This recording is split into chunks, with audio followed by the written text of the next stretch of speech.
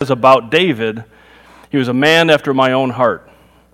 And I think that should encourage us as men that we don't have to be perfect, right? We don't even have to be guys who go out and kill animals, though, if you want to do that, feel free. Legally, do that. We can screw up, but the key thing is that we need to be men who pursue God, who go after God. And David showed that to us in 3 areas of his life. One was when he was in a fight for his life, when he was up against the bear and the lion and Goliath. We read in there, what he did was he looked to the Lord and he said, the Lord would fight for me. He understood that he had to go and take that step and go towards the action, but that God would be the one who gives him the victory. Is another time he did is when he didn't understand what God was doing. And we talked about a time when he was being chased by King Saul. David was supposed to be king. Saul had not relinquished it yet. And Saul was coming after David. And David was like, God, what are you doing? I'm supposed to be king. Saul's coming after me. And what did David do? He pursued God. He looked to God. He trusted in God's plan and continued to do life God's way. And then the last one was when he was confronted with his affair, when he got caught in his sin. David had an affair with Bathsheba. Then he went and had her husband killed in battle so that, to kind of cover it up. As my mom always said, be careful, your sins will find you out, right? That rings in my ears today. And David was found out. But rather than doing what most men do, and that is run from the situation, try to cover it up, it's not that big of a deal, or not even deal with it, David was a man after God's own heart, and he repented of it. He confessed it. He repented of it. He took the consequences of that sin, and he continued to pursue God because he was a man after God's own heart. And that was our challenge for us to start the series off. Men, we need to be men who pursue God, who seek after God, who look to God in those 3 areas of our lives and in other areas of our life. And let me there's so much I could have said last week, and there's so much I could say this week, and so I'm trying to, being concise here, but let me just say one more thing from last week, and it kind of leads into what we're talking about this week, and that's this. Men, we need to be aware of what's going on in our kids' lives, okay? And we're going to talk about that. I think we're having some issues here with our speaker. I apologize. We need to be aware of what's on their phones, on their computers, what's going on at school. We need to be if you want to send your kids to public school, have at it. We did for part of the kids' lives anyways, and, great. Make an impact for Christ. But make sure they're making an impact for Christ, okay? The school would tell you, you have no right to know what's going on with your children. Yeah. You got all the right in the world. They're your children. We're buying into a lie in this society that our kids are the schools, and they're not. They're ours. And we better fight for them, guys. Guys, we better fight for them. Wives, you will. We know that. We've seen it. Guys, you better start. Okay? My kids are grown up and through this already.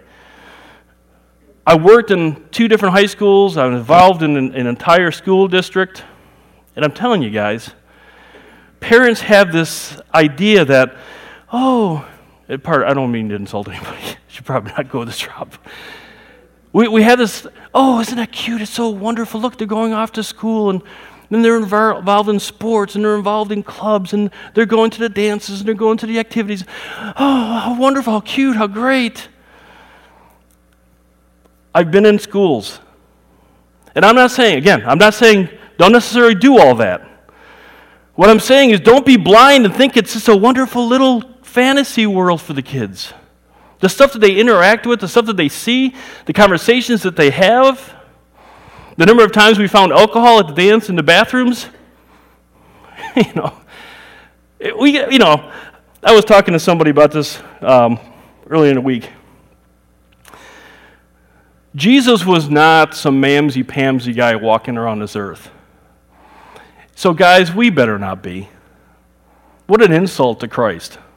Christ was causing trouble when he was on the earth. We better defend our families. We better be men who pursue God. All right, told somebody I wouldn't step on toes, but I did. Today what we want to do is we want to look at a couple obstacles that I think men have when it comes to leading their families in a spiritual way. I mean, I think we all get that men need to lead their families or, be responsible for the families, but in the area of in the spiritual life, I think we have some issues and some obstacles. Just a couple that we're going to look at. There's probably more. And then give some practical ways to help, because really it's, in one sense, it's really not that hard, okay? And we can do it. Before I do that, though, I was encouraged by some of the ladies last week to repeat what I repeated last week, the word to the wives, and they want me to repeat that each week, and so I'm going to do that for you. I'm glad it made an impact for some of you. And number one is this. Ladies, don't check out, all right? Don't sit here and go, well, see what's on Facebook this morning, or let's, let me see, I got this week, that, put it in the calendar, blah, blah, blah. Okay, don't do that. Because the principles that we're talking about, yes, they're for men, they're directed at men, but they're very good for you as well, okay? So be praying and thinking, okay, Lord, what do you want me to learn from this? Secondly, you want your man to be the man God wants him to be. I had to read it because sometimes it gets tangled up in my tongue. You want your man, and if you're single and you're looking to the future husband, you want your man to be the man that God wants him to be, not what you want him to be. Because God knows better than you do what you need, okay? So you want your man to be who God wants him to be. And so going along with that then is this. Please, ladies, be the one who encourages and prays for your husband. Don't stunt his spiritual growth. And here's how this happens. The husband comes to church, gets talking to some of the guys. He's like, man, I want to do this God's way. And so pastor or some ministry leader or some things that he's been reading says, here, do this, do that, and this will help encourage your wife and do what you need to do as a godly man. And then the wife goes, oh, I'm busy. Or, I know, I get it. You're trying to do that because pastor told you to do it. Or somebody at church, you probably don't really mean it. Ladies, you are cutting your husband off at his spiritual needs when you do that. That's not your role or responsibility. God's giving you the responsibility to be his helper, right? That's what Scripture calls the woman. The helper. Come alongside. Encourage. Pray. If he's moving towards Christ, you get alongside him and say, I'm here with you, baby. Let's go. Let's make this happen. Please, wives, don't cut your husband off at the knees. I've seen it way too many times. Okay, and the second group I want to talk to is men here that don't have kids. You're not raising kids, okay?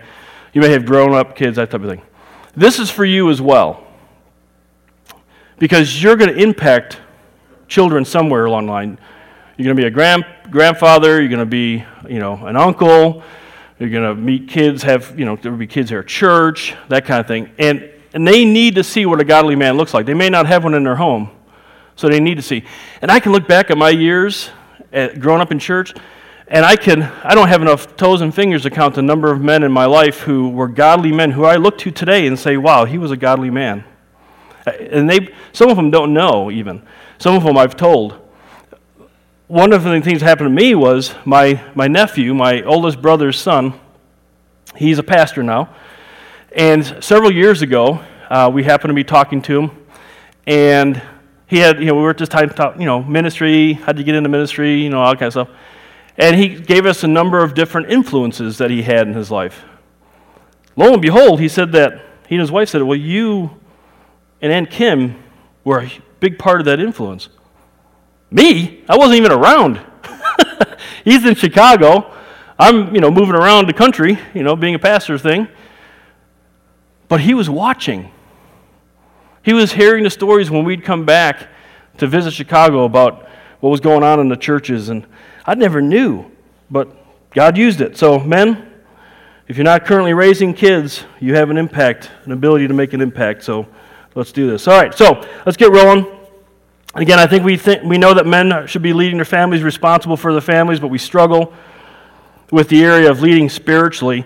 And so I was kind of thinking through the times I've done like family counseling, marriage counseling, that kind of stuff, and I've kind of boiled it down to two main obstacles that I think men need to overcome in order to be the spiritual leaders that you need to be. The first one is distorted priorities. Other things seem to be more important. Our priorities are distorted, okay? So we're going to look at that and then kind of talk about how we get over that. And then obstacle 2 is feeling inadequate. You don't know how to do it. And again, I've talked to men, and these two things constantly come up as the issues that we deal with. So let's see how we can help remove the first obstacle by reordering our priority list. And when you think about what is the priority for men, typically, generally speaking, the priority list goes work, interests, and then it's a gobbledygook of stuff. Family's in there, church might be in there, whatever. House, repairing the house type of thing. That's kind of what my hobby is, repairing a house, which isn't always so fun. But that's the priority typically is that. Our number one priority for men typically is work. All right. So, what God wants the priority to be is God, family, wife and children, wife first, then children, not children, then wife. Okay, got it? God, wife, children, work. This is me now. Church, okay, and then interest. So that's kind of, I think, how things should roll in a person's life. And I think the first three I've got nailed biblically. The other ones you can argue with me if you want, but I'm going to sit there and give you a blank stare and drink coffee. Because, we can have that argument if you want, but first three I've nailed. Yes, I do. All right, so why is work not the number one priority? We need to go back to Genesis. Now, I didn't have it up on the screen. You can look in the Bible there if you want, Genesis chapter 1, 2, and 3. I'm not going to hit them real hard. I'm just going to give you some overview on this. You should hopefully have this kind of nailed, especially if you've grown up in the church. But in Genesis 1, God created man in general, man and woman, and He created them in His image. And we've talked about this. What does image mean? Image means that they are created with personhood, the ability to have a relationship with God and free will. That's part of the personhood. They can choose. We can choose. We can choose God's way or we can choose our way. All right? So in Genesis 1, they had His image in the sense of personhood. We're not God's, but we are like Him in the sense we have personality. We can have a relationship. It also means purpose. He's given us purpose, and our purpose is to represent Him on earth, okay, and manage what He provides. That's a key thing. Manage what He provides. Okay, so keep that ringing in your ears if you can. Mutter it to yourself if you need to. Just not too loud because somebody might think you're having some issues. So Genesis 1, personhood, purpose. Genesis 2, going along with that, Adam is told, Eve's not created at this point, Adam is told, you need to represent me. And so he does that. He represents Christ or God by naming the animals and that kind of stuff. And your purpose is manage what I've given you. The fruit. They didn't eat meat at this point, guys. They were vegetarians. Sorry to say. So think about it. No sin, right? So Adam's walking around the garden, and his work is very simple, right? Walking around, not stepping on any thorns, barefoot, nice, luscious grass, loving it. Fruit, picking the fruit, taking it home, eating it up. Pretty simple. Adam works, God provides, right? Adam didn't do anything for that fruit except pluck it because it was already there because what? God provided it. Genesis 3, sin enters. Adam's sin, as we talked about it last week, was he was spiritually passive. His family is attacked by Satan's lie. Eve is giving into it. Adam sits off to the side, twiddling his thumbs, watching it happen. Not stepping in, not pursuing God, not being the defender of the family, not answering the lies of Satan, passive, hanging out, doing his thing, and then he continues to sin by eating of it. The consequences of it is interesting, because God said, from now on, you will have to work the ground. You will have to care for the ground, and by the sweat of your brow, you are going to have to work to get what I provide. Interesting. He's not saying, Adam, because of your sin, the consequence is you provide for your family. The consequence is you're going to work harder for whatever it is that I provide for you. So now he's walking around and he's probably put on some sort of sandal because there's thistles. You know, thistles are from hell. I mean, seriously, sin, it's part of sin. You know, everyone's like, Harold, please. You know, so they're stepping, you know, and they're being careful, and then there's weeds, and they're killing the plants, and they're in there trying to make the plant live, and, you know, but the plant is coming from God. God's providing the plant. You tracking with me? The distortion that man has is that any time we sin, what we're saying is, I think I know better than God what I should do. That's sin in general, right? We make ourselves God. So the distortion is, I'm going to work. We say it, don't we? We say it all the time. I'm going to work to provide for my family. No. Think of it maybe this way. You go to work, I go to work to represent God and manage what He's provided. Doesn't that kind of put a twist on things a little bit? Because man says, no, I'm going to provide. And so he says, I'm providing. And I'm going to work hard because we've got a lot of bills to pay and we've got a house to take care of and cars to take care of. Then he comes home and he's so tired. You know, not talking about what the wife's been doing all day, but the guy's, so tired. Man, I need to go for a little me time. So then he finds a hobby. He finds some interests, and he gets involved in the house, and because this is a distraction for him, and it helps him, and it refreshes him, and he feels good. But it costs money, doesn't it? Most hobbies I've ever had cost money. So then he's like, I got to get back to work because I've got to pay for not only all my needs, but all my needs. You see where I'm going with this? And what's happening to the family? The family is just off to the side. The wife's put off to the side, the kids are put off to the side, and the husband's like, God told me I must provide for the family. I'm doing what I must do. Priorities are distorted. They're changed. So what should the priority be? How do we remove the obstacle? Because what we're saying to God is, you're not the provider, I'm the provider. When God's saying, no, I'm the provider, you're the manager of what I give you. So how do we remove the obstacle? We go back to Matthew 6:33, because it's one of my favorite verses, as you well know. We've referenced this numerous times, and hopefully what's happening is it's burning into your very soul, right?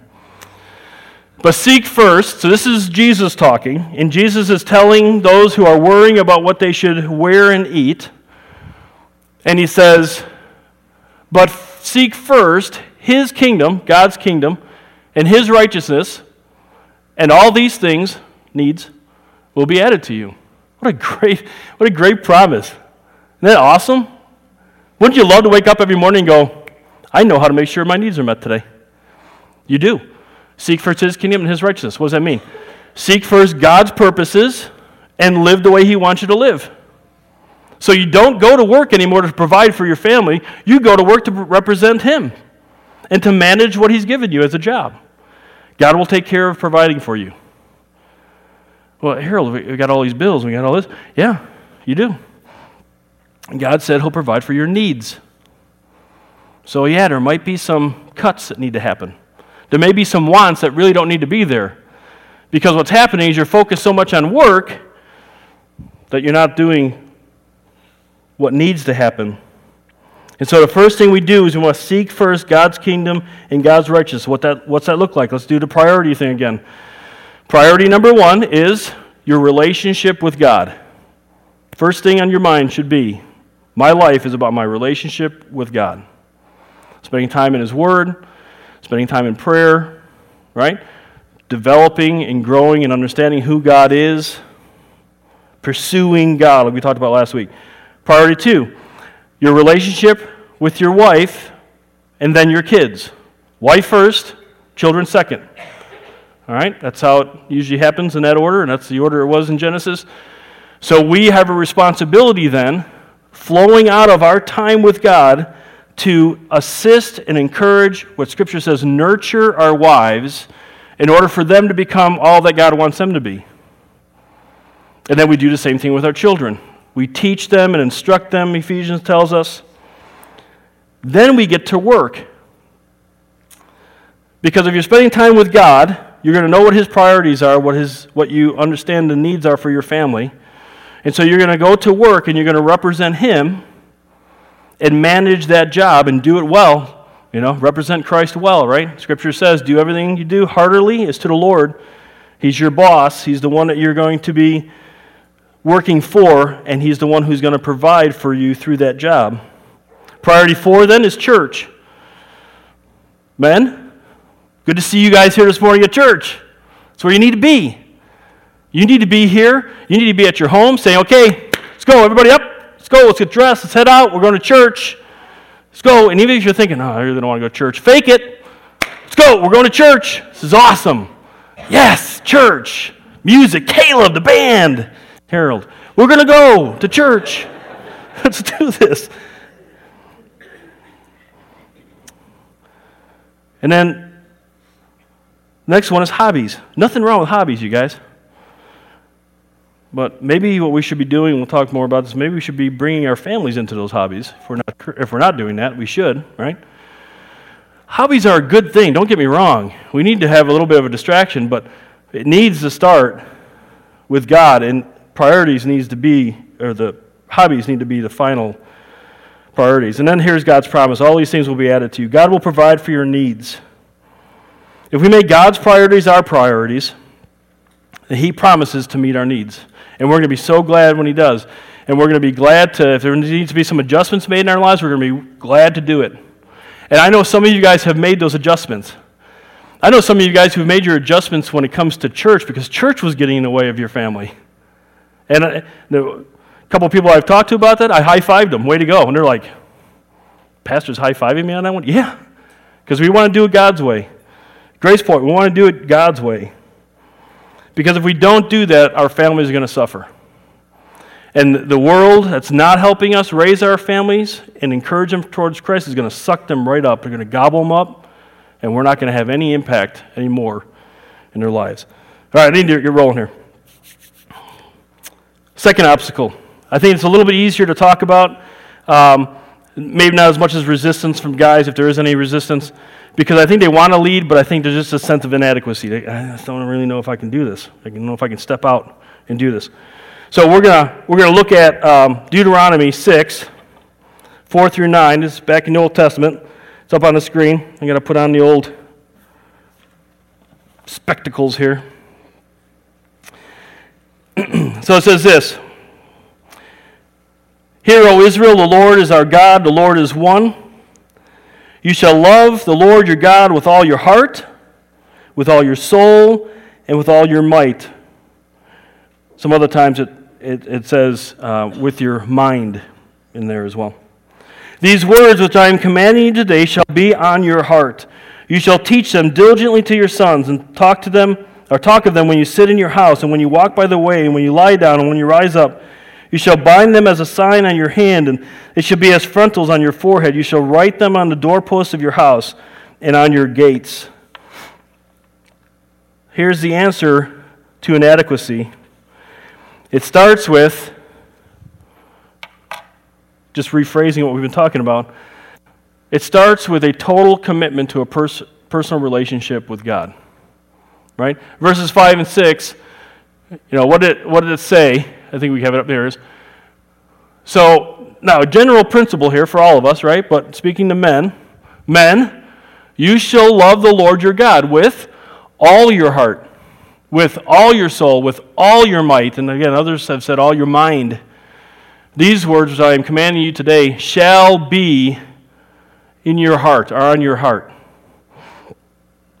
A personal commitment to grow and develop that relationship with God, to pursue God, is the first step in not feeling like you're inadequate. What's your heart's desire? What is it that's on your mind the most? What is it as you're laying in bed comes to your mind? What is it when you're at work, maybe, and you're thinking about? What is that thing? Whatever that is, that's the desire of your heart. A simple examination would tell you, whatever you're thinking about the most is what's on your heart. God's saying, no. You need me on your heart. You need to be thinking about me all the time. You need to be thinking about how I impact the situations that you're worrying about, that you're concerned about. You need to be thinking about me. I need to be on your heart at all times. Look what King David said on his deathbed to his son Solomon.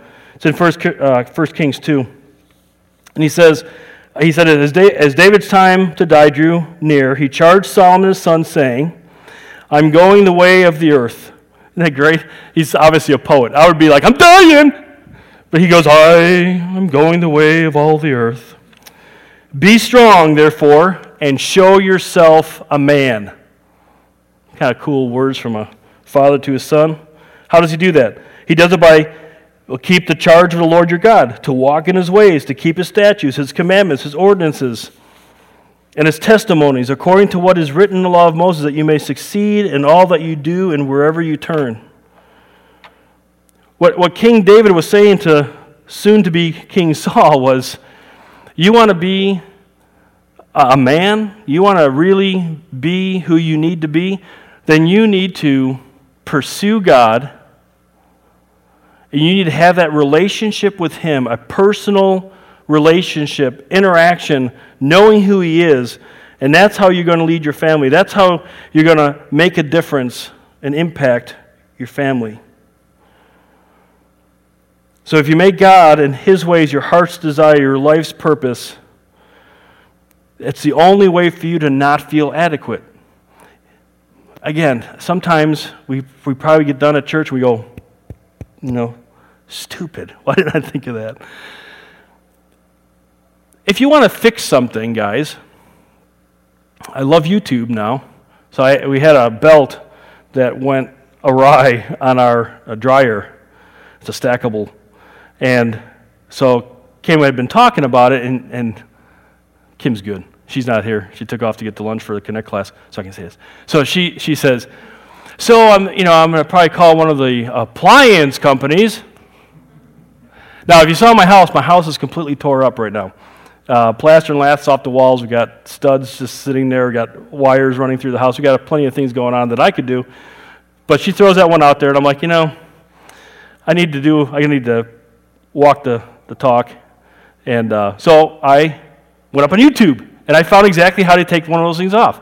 So, good me, I went ahead and I took it off. I didn't know how to take one of those things off. I was inadequate. But I went to YouTube. Everything on YouTube is great, right? Yeah. So I went to YouTube and I found it. And so I watched the guy do it, and then I went over and hit pause.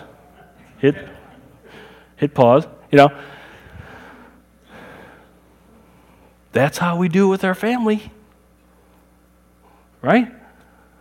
Listen, and again, I'm talking to the choir here in a sense because you're here.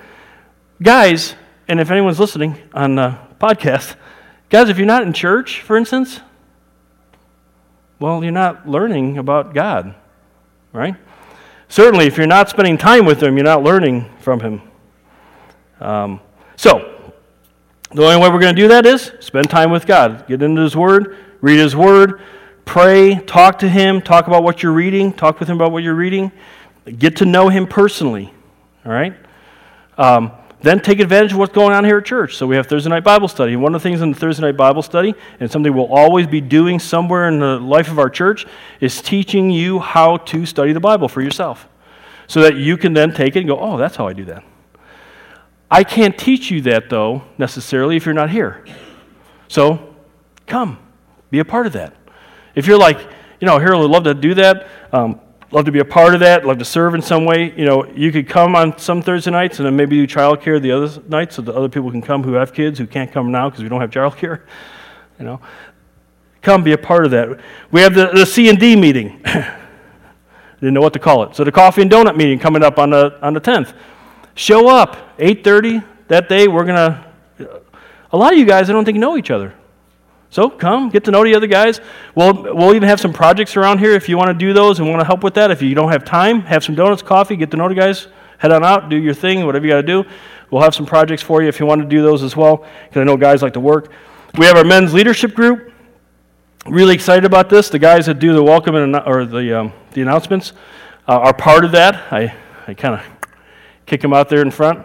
And if they don't really like it, I don't make them do it again. But they have to try it once. Okay. So it's just, right now, 7 guys get together with me once a month, and we talk about theology, doctrine, and ministry philosophy. And what I'm encouraging them is to know God personally, to lead their families, to know what God's Word has to say about all that. And so we're doing that. And this summer, you're going to get an email, you men, and it's going to be, hey, if you're interested in being a part of what I call the men's leadership group, I don't know why I call it, I just am, come on, it'll probably be in July, come in this Saturday, and we're going to have coffee, we're going to talk about it. If you want to be a part of that, come to that. And what I'm going to do is the 7 guys, we're going to split them up somehow, some way, in order to make sure that all the new guys have somebody or a couple guys who they're going to meet with to go through doctrine, theology, ministry, philosophy. And they're going to take it. And basically what we're doing is we're going through my ordination test. That's all we're doing. And it's really not that big of a deal. The ladies are doing it on Saturday. We're doing it now because no matter where we go, what we do as a church, we need to have men who are solid, who understand Scripture, and that's why we're doing what we're doing. It also gives us a pool to pull from for ministry as well. Let me give you a real quick example because I need to wrap things up here pretty quick. My dad's 92 years old. Just turned 92 Christmas Eve. And, just an awesome guy. He came from the old country, came from Norway back in the late 50s, married my mom, didn't think he was going to stay, ended up marrying my mom and stayed. Raised 5 boys. We're all married, all followers of Christ, all involved in ministry at one level or another, whether volunteer, I'm the only paid guy, but everyone else does ministry some way, somehow in the church. Married Christian wives. I don't even remember the number of grandkids there are. There's a bunch of grandkids. As far as I understand, all of them have accepted Christ as their Lord and Savior. Now they're getting married and having great-grandkids, to my parents anyways. All of the kids, at one level or another, are serving pretty much. I think there's some that are not. We've had some that have gone through some struggles in their lives that they're coming back to the Lord. It's kind of a neat story. Point is this. From the time I can remember, I saw my dad, he was a furniture maker from Norway, came over here, did trim carpentry, rough man, strong man, quiet man, but strong. He was in his mid-70s. He was still walking the second floor 2x4s, on houses when we were working on them. It's crazy. Crazy man. Anyways, here's what I saw my dad do that has left an indelible mark on my heart and my mind. Every night, I can't think of a night where he didn't do this, but every night from about 9 to 9:30, 9:30 to 10, it was always in that 9 o'clock hour, he was in the living room, one light on, Bible in front of him, maybe a little notebook or something else to the side, and he was reading Scripture, memorizing Scripture, and praying. News would come out at 10, he'd go watch the news, 10:30, go to bed. Every night. Some mornings I would wake up before I should have, and I would walk downstairs, and I'd hide in the dining room, and I'd peek my head into the kitchen. And my dad, my mom were praying for us. They were reading the Bible together, had a little daily bread, we have out here, and then they would pray for all of us guys by name. My parents never said, Harold, I love you. They always said, we love you guys too. But I knew my parents loved me. They prayed for me. And then on Saturday, we would all come down and be a big, huge bowl of scrambled eggs, all right? And all the guys would come down, we'd sit down, and when we were done eating, my dad would read from Scripture, and we would pray together. That was my upbringing. And, of course, we were at church every time the doors were open, and then we became janitors at the church, all of us guys, so we were there every day, cleaning toilets. My point is this. My dad wasn't doing that on purpose, I don't think. I mean, he was doing it on purpose for himself, but he didn't realize the impact he was making on his sons. I got it, and so I made it a point in my own head, when I have kids, I'm not going to go into my closet to pray. I know the Scripture says to do that. I'm going to sit where my kids can see me. I'm going to make it a point that they see me in the Word. And most mornings, when they were younger, they'd come up and I would be reading and praying, have my cup of coffee. We weren't as good as my parents, but we would try to have our family worship times that we had before they went up to school. A cool thing is 3 neighbors we would watch their kids before school started, so they were forced to sit and have the worship time with us. It was okay. Their parents were fine with it. But the son came to know Christ and is now a pastor, actually a chaplain in the military. It's kind of a neat thing. Had to be a part of that.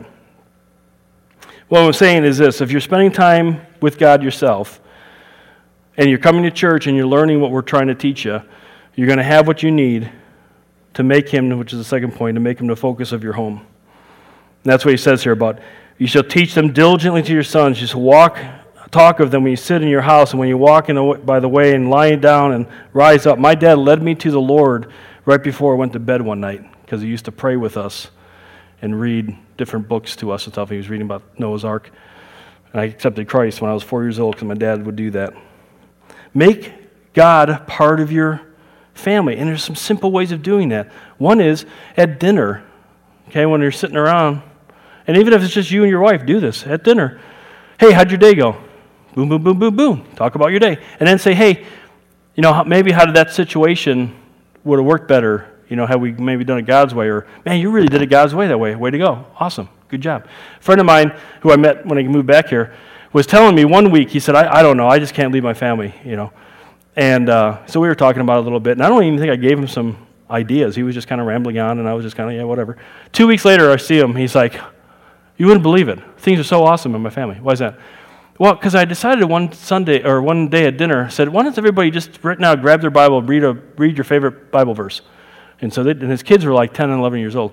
So they did. And he says, so what does that mean to you? What's that say? And then the kids shared what they thought about the next night. The kids go, hey, we're going to read the Bible again? So it became a nightly thing. He just kind of off the top of his head, hey, let me try that. That's it. Again, you guys, let's not make this harder than it is. It's not that hard. It's just talking about God. It's talking about Christ. It's talking about what we're learning in the Bible for ourselves. It's talking to our kids about what they're going through and say, okay, how can we impact that person's life for Christ? It's really not that hard. Man, taking your kids out fishing, taking them hunting, spending some time with them, and you just talk about the Lord. You just find ways to put God. You're out in nature. Man, isn't God awesome? What do you mean? Have you looked at a leaf lately? Wow, that is really awesome. That's all it is, you guys. I'm telling you, that's all it is. You talk to my kids. We tried to do that with our kids, and I think they're actually turned out pretty good so far. We're still praying for them on our knees. Let me close with this thought. It comes from King Solomon again in Proverbs 22:6. It says, train up a child in the way he should go. Even when he is old, he will not depart from it. Now, most Christians, when we read that, we go, yes, train him up in the way of the Lord. We do realize, right, guys, that if we don't train them up in the way of the Lord, the same thing is going to happen. When they get old, there's a good chance they're not going to depart from the path that we laid for them. You see what I'm saying? If we're not going to make God the focal point of our life, and we're not going to bring God into our family and say, this is what we're about. If we're going to say, yeah, God, don't really need them, church, that's for women and children, I need to work. We're training our children to do the exact same thing.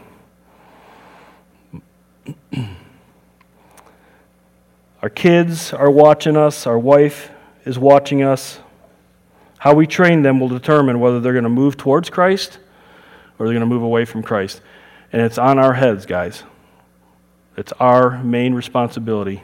Pursue God, lead our family spiritually, and watch God do some incredible things as He provides for our needs, provides for the spiritual growth of our kids through what He's doing in us. Well, let's just give you some things to talk about at lunch, right?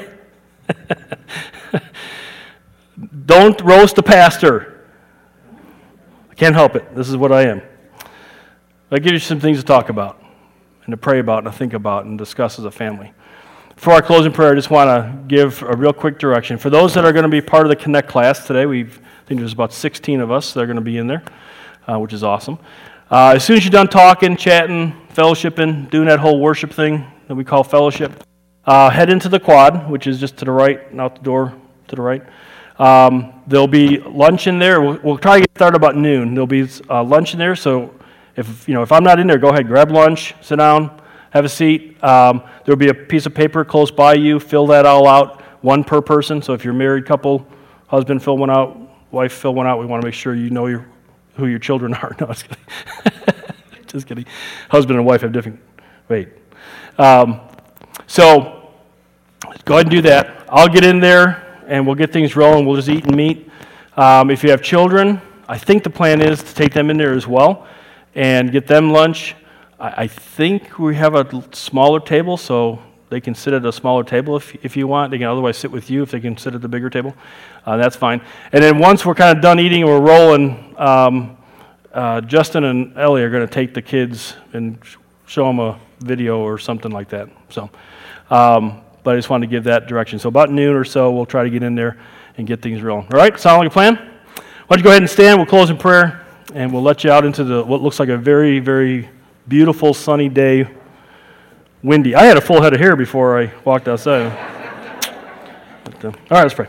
Lord, I want to thank you for today, and we thank you so much for your word. Just an incredible encouragement it is. Lord, it's just awesome that you want to be the good Father that you are, and you want to provide for us, and we don't have to stress over that.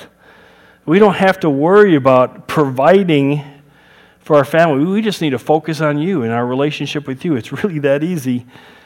And then that's just going to flow through us. It's just going to, in one sense, it's just going to happen. And other times, we're going to have to be intentional about it when it comes to our wife and our kids.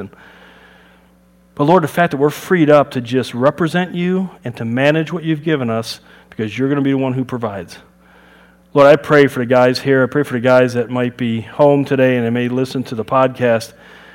Father, grab hold of us. Just beat this into our thick skulls so we understand this and we can lead our families well. We can be men who pursue you. We can make an impact in our world that desperately needs you. Lord, help us to be like David, a man after your own heart, full of issues and problems and frustrations, but pursuing you still through it all. We'll be sure to give you the praise and the glory in Christ's name. Amen. Thanks for being with us. Great to have you guys here. Have a great week and make an impact for Christ.